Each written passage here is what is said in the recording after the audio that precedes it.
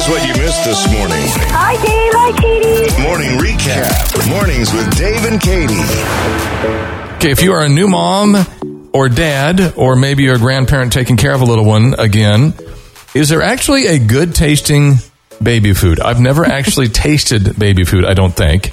And the closest I have come is this pouch. Hang on, right over here, Katie, from the, it says organic fruit and veggie pouches. And I can only imagine it's kind of applesaucey, but it has pears and apple, mango, carrots, and peaches. Pretty good. Oh, man, I remember my babies were babies, little bitty babies. Gerber? I mean, what you guys? Little tiny Gerber baby food in jars. Did you try it? Test it out for them? Yeah, we tried it. How for was sure. It's bland. It's bland. On purpose, though, kind of, right? I want to know what they're eating. And so the little pureed bananas in a little bitty jar wasn't too bad because it's sweet naturally. But yeah, all the vegetables, the peas and the green beans, it's just mush. Hey, I was calling about the taste of baby food. Yes. Have you tasted it? Oh, peach cobbler is one of our favorites. Wait. So you eat it regularly? Peach cobbler baby food. It's funny that you say we're foster parents, and so we still are in the baby stage. Okay. But when our kids, our older bio kids, they're 12 and 8, when they're not feeling good, sometimes they'll ask for it. So baby food sounds like it's improved just maybe a whole lot. Peach cobbler is by far, of course, it's full of sugar, I'm sure. But, that's why it tastes so good. It's a winner for our family. You know, I want to go try that now. You're going to go try the baby food, aren't you? Baby food. Is it like stage 4? Where are we on that one? I think it's probably a stage 3. Say a 3, after okay. We've introduced sugar around their first birthday. And Katie said you can put maybe spices in a little bit earlier than you normally would think of. You know, with kids. Yeah, they're saying put in some of those spices a little earlier, right? I think so. I think the earlier the better. Mm-hmm. To prevent some of the food allergies. Got you. Oh, wow. I never heard that. What is your name? My name's Christy. Thank you, Christy. Yeah, thanks for being a foster parent, too. Yes, thank you for that. Y'all have a blessed day. Hey, I was just calling about the baby food. It sounds like you've tried it. Yeah. When we had the babies, we had the black cherry dessert. Oh, man. It was always good.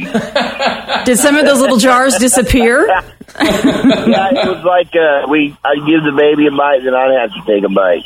It's so good. Try this. Oh, you'll really. Oh, one I really for me, like one for you. And a lot of times you got to taste it before they'll eat it. So, what did you do with the baby food jars when you were done with them? We just discarded them. Recycled. She was disappointed. She wanted you put nails or screws in there. Oh, yeah. I'm kind of wishing I had a bunch of those right now. We, like one of the last ladies said, we used to be in the foster parent system, too. And between our house and our parents' house, in 1 year, we had over 23 different kids. So you had a lot of baby food jars. Yeah, so we had a lot of baby food jars. That's a lot right there. You can only line your garage walls so many times. Dave, hey, this is another Dave with another 7 kids and 1 grandson. What in the world? Wow. Hey, I heard you talking about baby food. I thought I'd just chime in. Do it. We do a lot of blending of food, from spaghetti to pasta salad to noodles and whatever, rice, all kinds of meat dishes from 6 months on. So you got to taste that food, and I know you know what that tastes like. It's good stuff. Yes. Wow. So blending the food yourself. Yeah, blending food is the same thing as mixing those flakes with warm water and stirring that up. Yeah, and that's baby food. So it's the same kind of thing. Thank you, Dave. Well, you guys brought up baby food. Yes. Now, when I was in the Nazarene church, whenever a couple was expecting, we would have an all-church baby shower for them. Oh, wow. So that meant that everybody came, not just girls. Okay.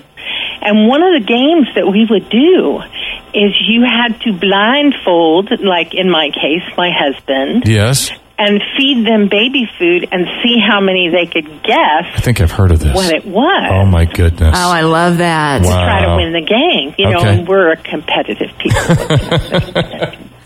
it was a lot of fun. And some things were not palatable, but some things were like, it's like, hey, that's pretty good. Yeah, see, that's where it's like, if it's not palatable for you, and we're feeding it to a baby, I don't know. Yeah, but I don't think that their taste is developed completely yet. Yeah, you're probably right. Right, like a little bland something would be like, whoa, what is that? Like sweet potato. Yeah. And And even some of the squash was good. Squash. I wasn't much on like the green veggie stuff. Yeah, I'm not a squash guy, but I think with the baby, I could be okay with it, maybe.